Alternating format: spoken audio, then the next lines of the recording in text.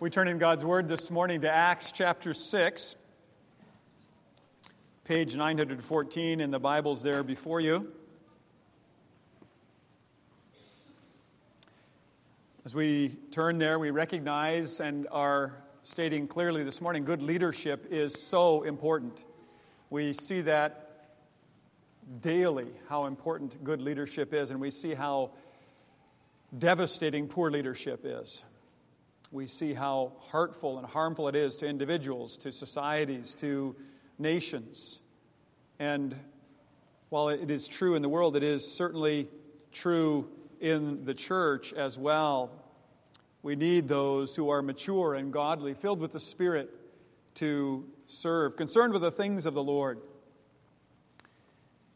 It is a challenge even for myself as a pastor who has the privilege of sitting with God's Word every day, not to get caught up in all of the other things that have to get done.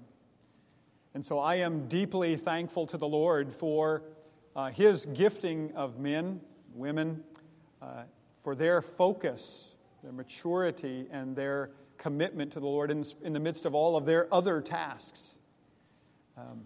Not able to sit as I do in my study to focus on the Word of God, knowing the challenges of running businesses and keeping on top of households and all of the rest. It is indeed a reminder to us of how much of a need we have for prayer, that God would keep us focused, and that those who have been set apart as officers would be prayed for, that they would keep their minds on things above as they set example for us. We're going to see that this morning as we look at how the church unfolds. In the early days of the church, that need for leadership was very evident. Luke tells us in Acts chapter 2, verse 41, and then verse 41, he says they're adding to their number every day, converts, every day. And 47 says 3,000 were added just in one particular day. Chapter 4, verse 4 tells us the number was 5,000 men, not to mention women and children. Can you imagine that daily conversion, that huge number of people that need to be shepherded, to be overseen, and all of the challenges? Well, one such challenge that arose was the distribution of the daily needs for the widows and those in need. Acts chapter 6 tells us of that, but that's on top of the counseling, that's on top of the evangelism, the discipleship, the devotion to worship that's there as well, that needs to be set before us by example. The church needs leaders, so we ordain officers in keeping with Scripture's teaching to that end. Acts chapter 6 tells us of that particular issue that caused the need of the office of deacon. And I want us to look at that together now as we look at God's Word. Acts 6, starting verse 1. Now in these days when the disciples were increasing in number, a complaint by the Hellenists arose against the Hebrews because their widows were being neglected in the daily distribution. And the 12 summoned the full number of the disciples and said, "It is not right that we should give up preaching the Word of God to serve tables," or "it is not proper, it is not desirable," is another way we could interpret that we should give up preaching the Word of God to serve tables. "Therefore, brothers, pick out from among you 7 men of good repute, full of the Spirit and of wisdom, whom we will appoint to this duty. But we will devote ourselves to prayer and to the ministry of the Word." And what they said pleased the whole gathering, and they chose Stephen, a man full of faith and of the Holy Spirit, and Philip and Prochorus and Nicanor and Timon and Parmenas and Nicolaus, a proselyte of Antioch. These they set before the apostles, and they prayed and laid their hands on them. The word of God continued to increase, and the number of the disciples multiplied greatly in Jerusalem, and a great many of the priests became obedient to the faith. This is the word of God. May we be instructed by it this morning. The challenges, dear people of God, that arise in the church are not just material. This is one particular instance, and I use it this morning to introduce us to the idea of offices in the church. There, as I said, there's counseling needs, there's outreach, there's discipling, there's discernment that is required in the church, devotion to worship. The church needs leaders. One of my sons was recently asked by a coworker, what do elders and deacons do in the church anyway? How about that? How fitting, how timely. I thought to myself, well, we're talking about that coming up in just a few weeks. And so this morning I want to look at that with you, elders and deacons in the church.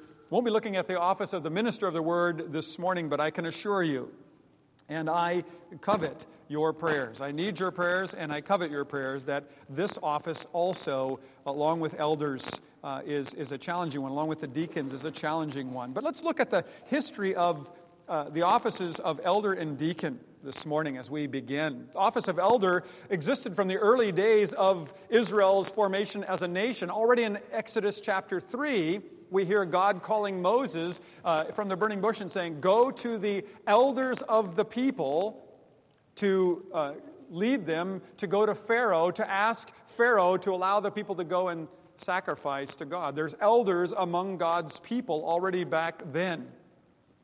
And then it's seen throughout the scriptures. The elders, just a little bit of background, the elders were laymen, not Levites or priests. They were set apart, but by their being set apart, they did not become clergy. They were those who were occupied with the work, the ordinary work that others had in that day, and they were to help. They were to serve alongside of the Levites and the priests. They were recognized leaders dealing in matters of judgment, discernment, just adjudication of various things and organization of society at that time. And the office continues to this day. How do we see some of the changes that come alongside of the elders? Well, before Christ ascended to heaven, he appointed apostles to be his witnesses. They replaced the Old Testament Levitical priesthood. They came in, the apostles, as those who were to organize and direct the spiritual life of the people of God. But they did not replace the elders. The elders continued in office, as we see in the Jerusalem Council, for one such example in Acts chapter 15.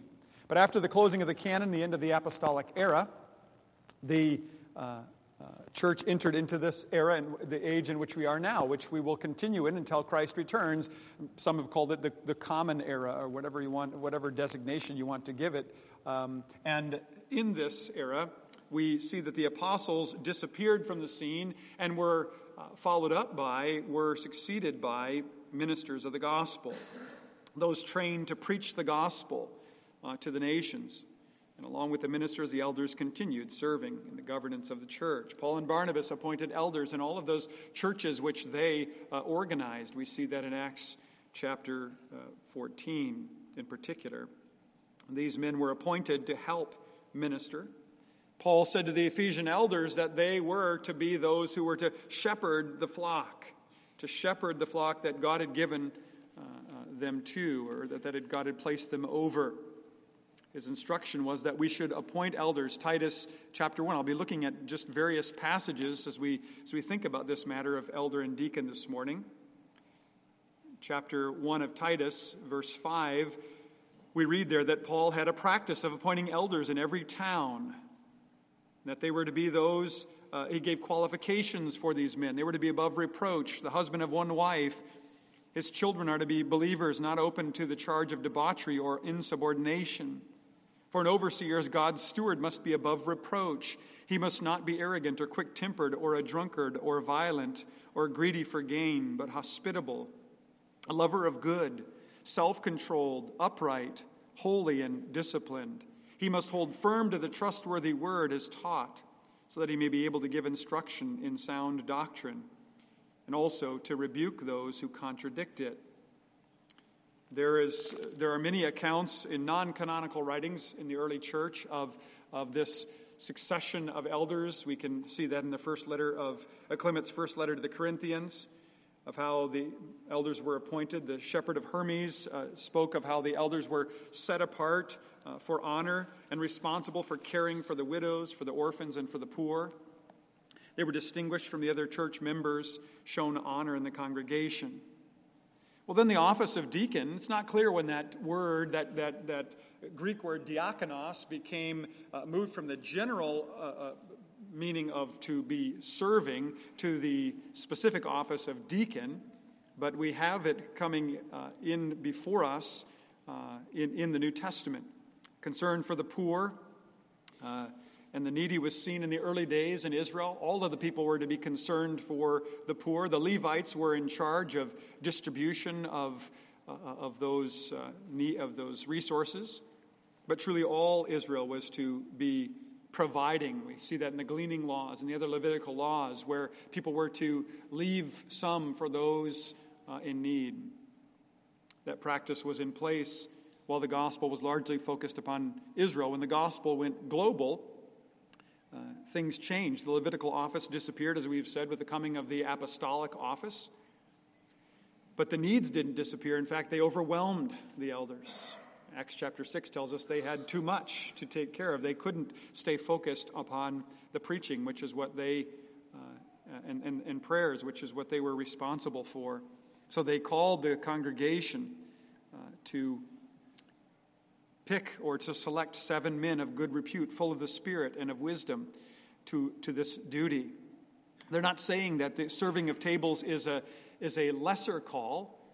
It was just not proper, they said, not desirable that they should split their time or carve up their time from preaching and prayer to take care of this increasing burden. Some would object that this passage cannot be used to speak of the origin of the office of deacon because these 7, as they're referred to, are never referred to as deacons. But we can state, I think, helpfully, that the congregational selection of these men and the laying on of hands of the officers, of leaders of the church, showed that this was an office that was being instituted at this moment. Therefore, the apostles could then focus on prayer and the ministry of the word, while the 7 could attend to these other needs of the community.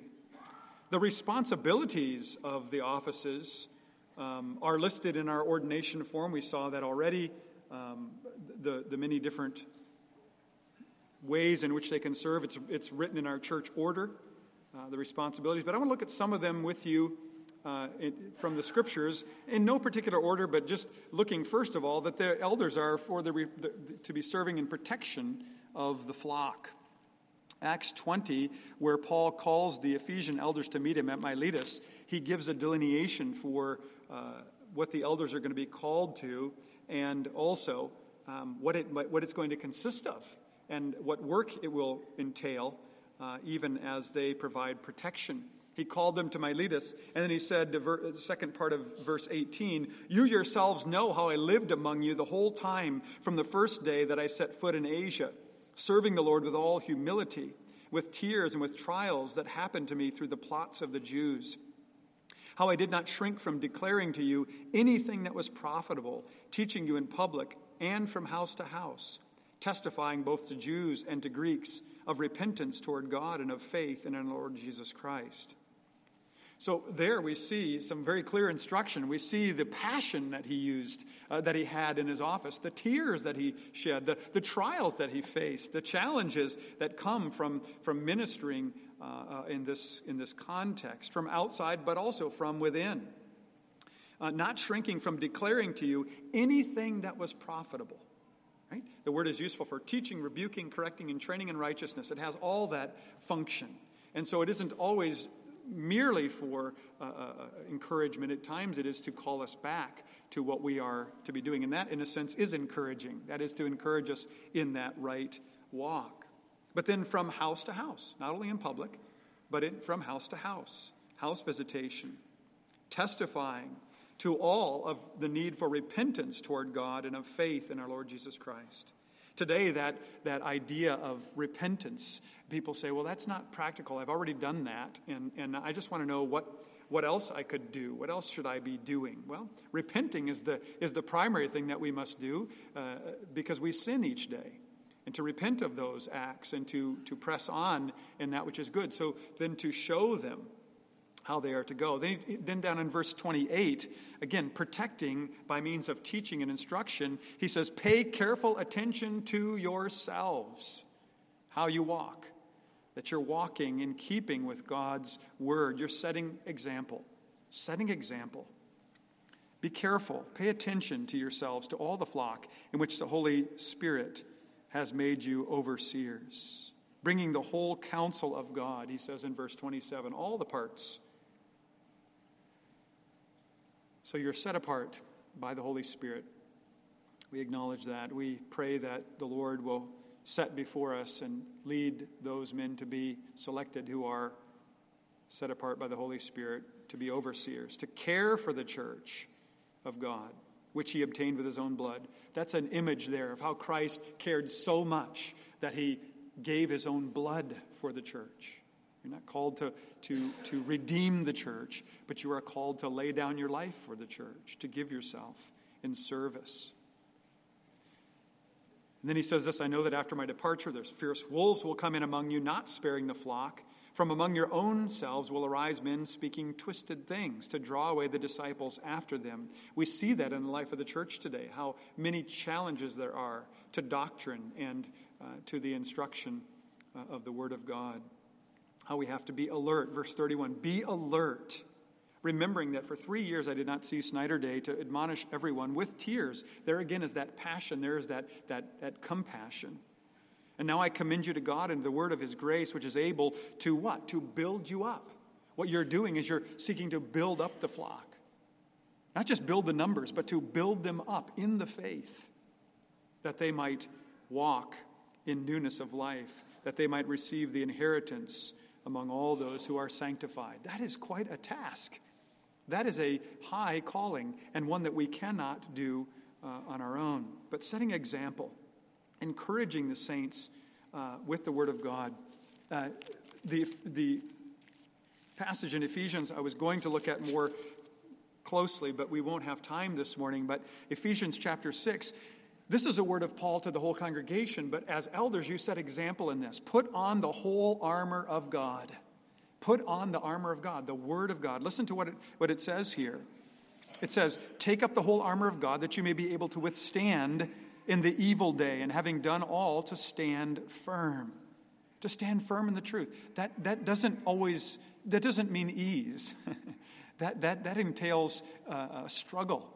And a firmness of purpose. Stand, therefore, having fastened on the belt of truth, the Word of God, put on the breastplate of righteousness, even the Lord Jesus Christ, remembering his righteousness is now yours by faith, and the shoes, which are the readiness of the gospel of peace, to bring that gospel to the people. Lead them in works of evangelism, of outreach. Show them how to share the faith, to encourage them to do that.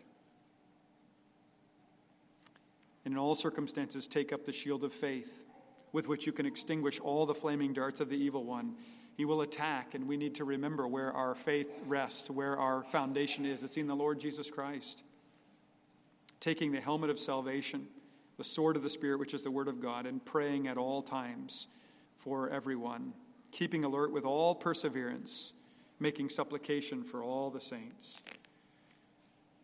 Remember, Jesus himself was called a servant, and that is to emphasize, the reason I mention that is I want to emphasize that doesn't make you, because you have been set apart in office, as somehow higher than, more noble, but as those who have been recognized as having these gifts and this holiness of life. And so you lean upon the Lord for that, and you walk with them to encourage them in the whole counsel of God. You also recognize the gifts in the congregation. When Timothy is set apart, listen to the ones who are involved in that. 1 Timothy chapter 4, verse 14, Paul says that he was set apart when, by prophecy, the council, and with the council of the elders laying their hands on him, he was set apart. There's a picture of recognizing the gifts in the congregation and encouraging them in those gifts, getting them to use those gifts so that together we might be serving the Lord Jesus Christ. Meeting with members, finding out from them what gifts they have and how they might be serving with those gifts. Urge that upon the members in service to the church, but also outside the church. Again, set example. Show them what that looks like. Urge it upon them. Set example. Provide them with tools, with seminars, with Bible studies. Spend time with them in prayer, praying from house to house with them. Administration, ruling as well. The elder must rule well, 1 Timothy 5 says, and be above reproach and above all sin. Elders shouldn't be quarrelsome. That doesn't mean they should be soft. It doesn't mean that they should be compromising to kind of keep peace. When there is something that needs to be addressed, then they need to be addressing that. Jesus was neither quarrelsome, nor was he soft.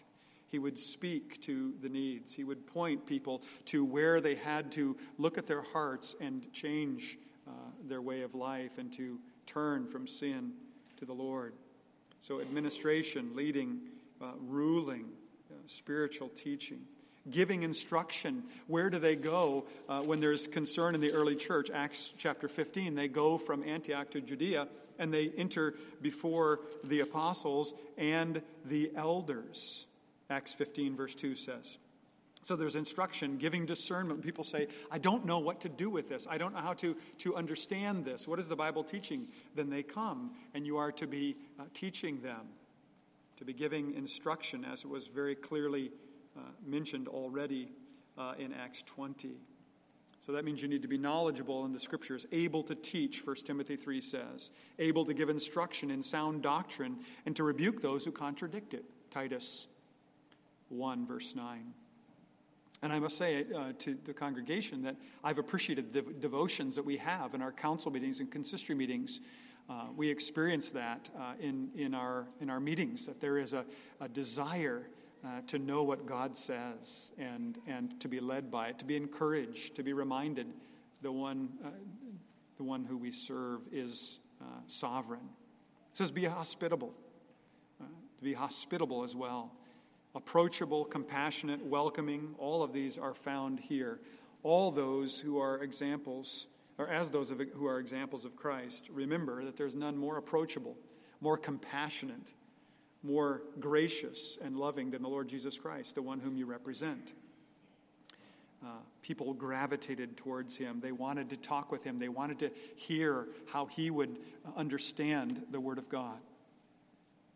And then shepherding the flock, 1 Peter chapter 5. It says there that you are to be shepherds of the flock, exercising oversight willingly, not for shameful gain, not domineering, but being examples to the flock. 1 Peter chapter 5. And then in prayer, constantly in prayer, as Paul has already said, in prayer for the saints, but in prayer for one another in the office as well.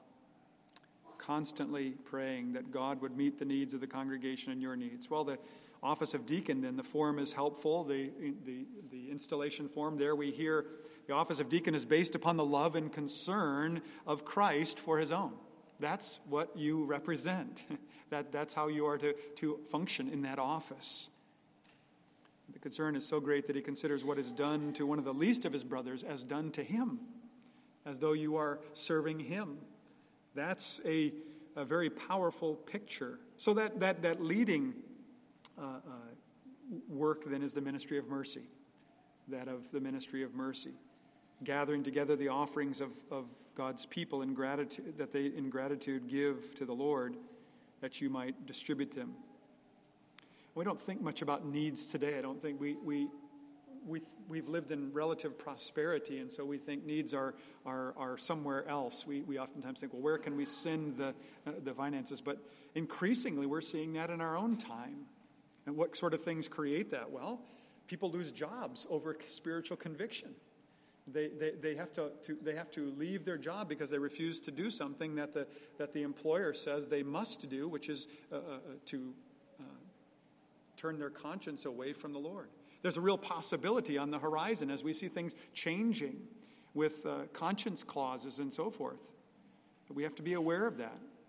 In so many years past, we've just decided, well, no, need is something that means that people planned poorly or they're lazy. But there are many challenges, dear people of God, today in the workspace where need increases. where just that pressure that comes from working in ungodly environments can lead to depression, and the need there for counseling, for help to move on from a position of immobility, to be sensitive to those needs, to pray for the deacons as they try to discern that and to give help there, and to pray for those in need, to pray that God would use the officers with their gifts and skills to serve the church, even as we do together. So deacons, you play a vital role in the church to determine where those needs are and how to meet them. And this requires discernment, integrity, compassion, all the aspects that we see here in Acts chapter 6. These men of good repute, filled with the Spirit, to be serving.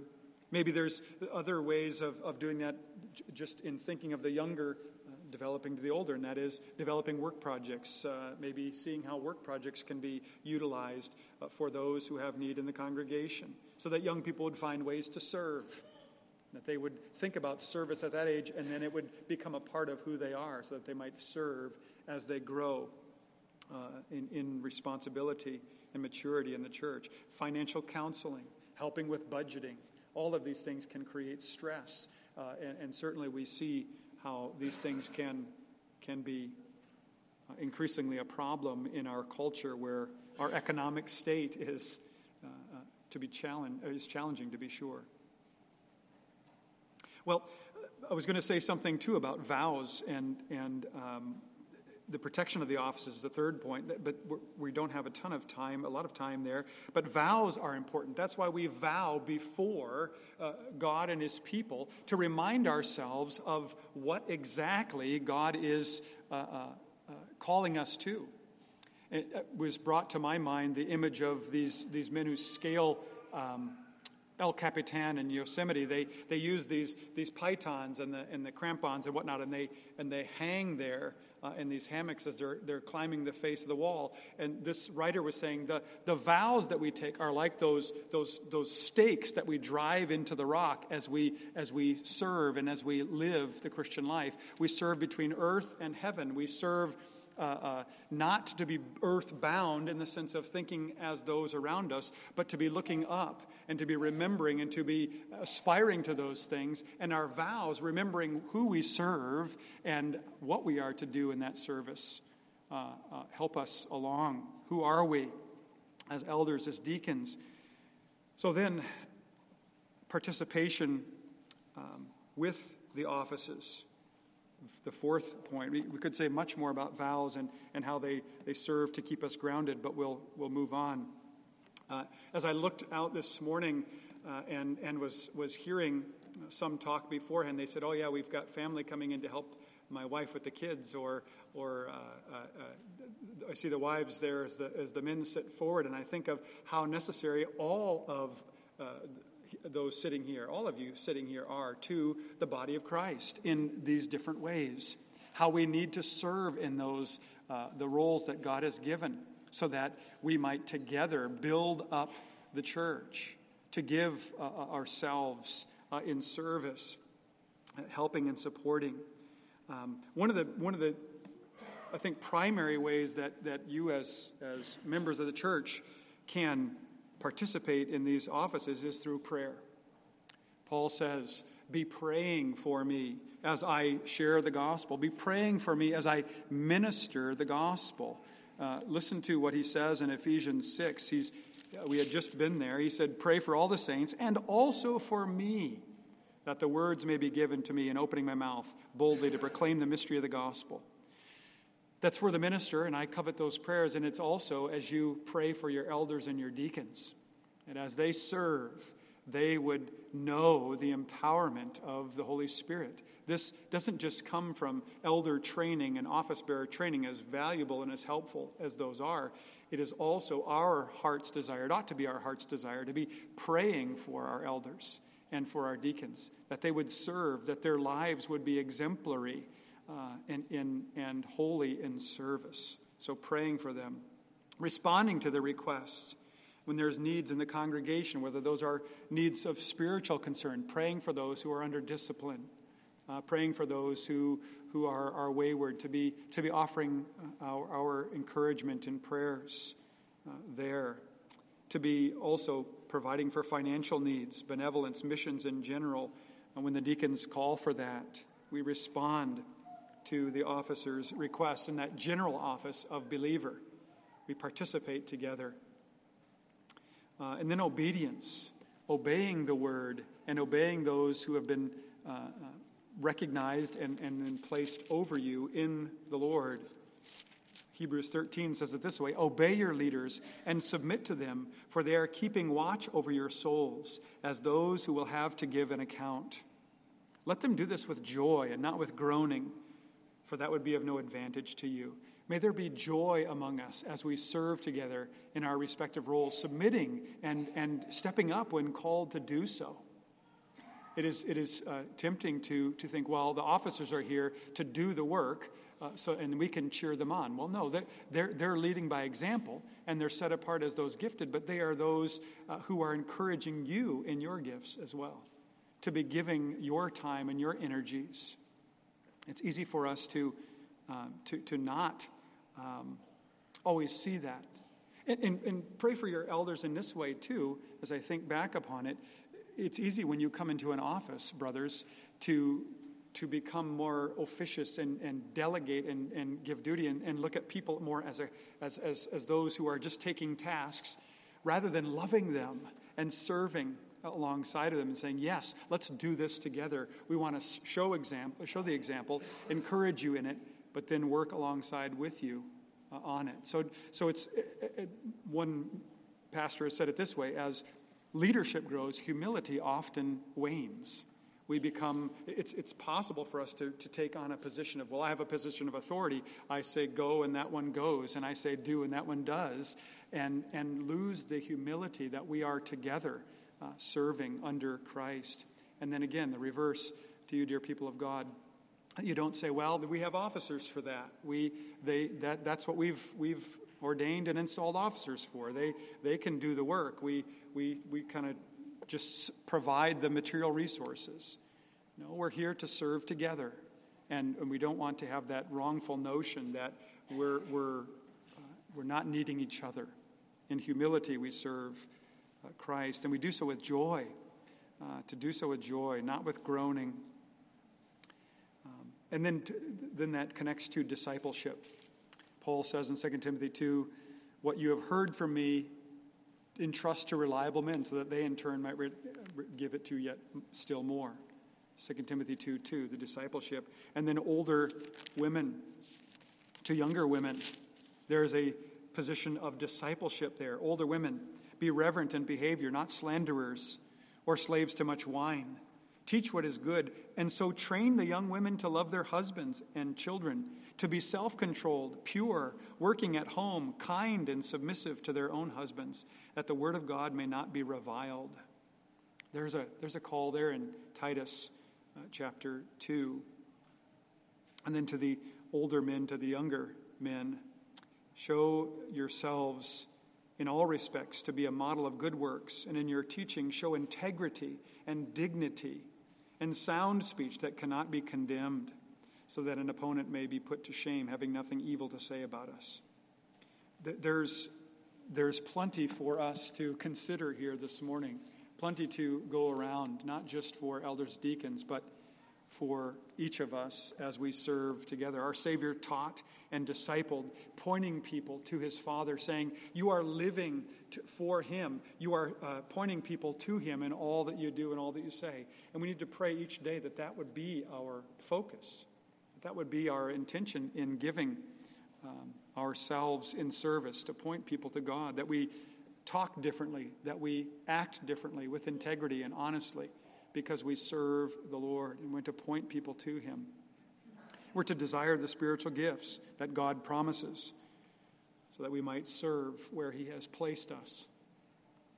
God has declared his church to be a body made up of many parts, and each part must play its part. And that is the way that the glory of the gospel is seen in God's people. We see how we've been served by Christ, how he laid down his life for us, and we in turn then want to serve, to give ourselves in service for the greater good of the body and for the world. Well, let's ask God to help us to do that as we close in prayer. Let's pray. Heavenly Father, as we hear again the manifold nature of elders and deacons, their offices, and the call to us to be submissive and to serve with joy and to serve in many different ways wherever we have capacity and giftedness and capability.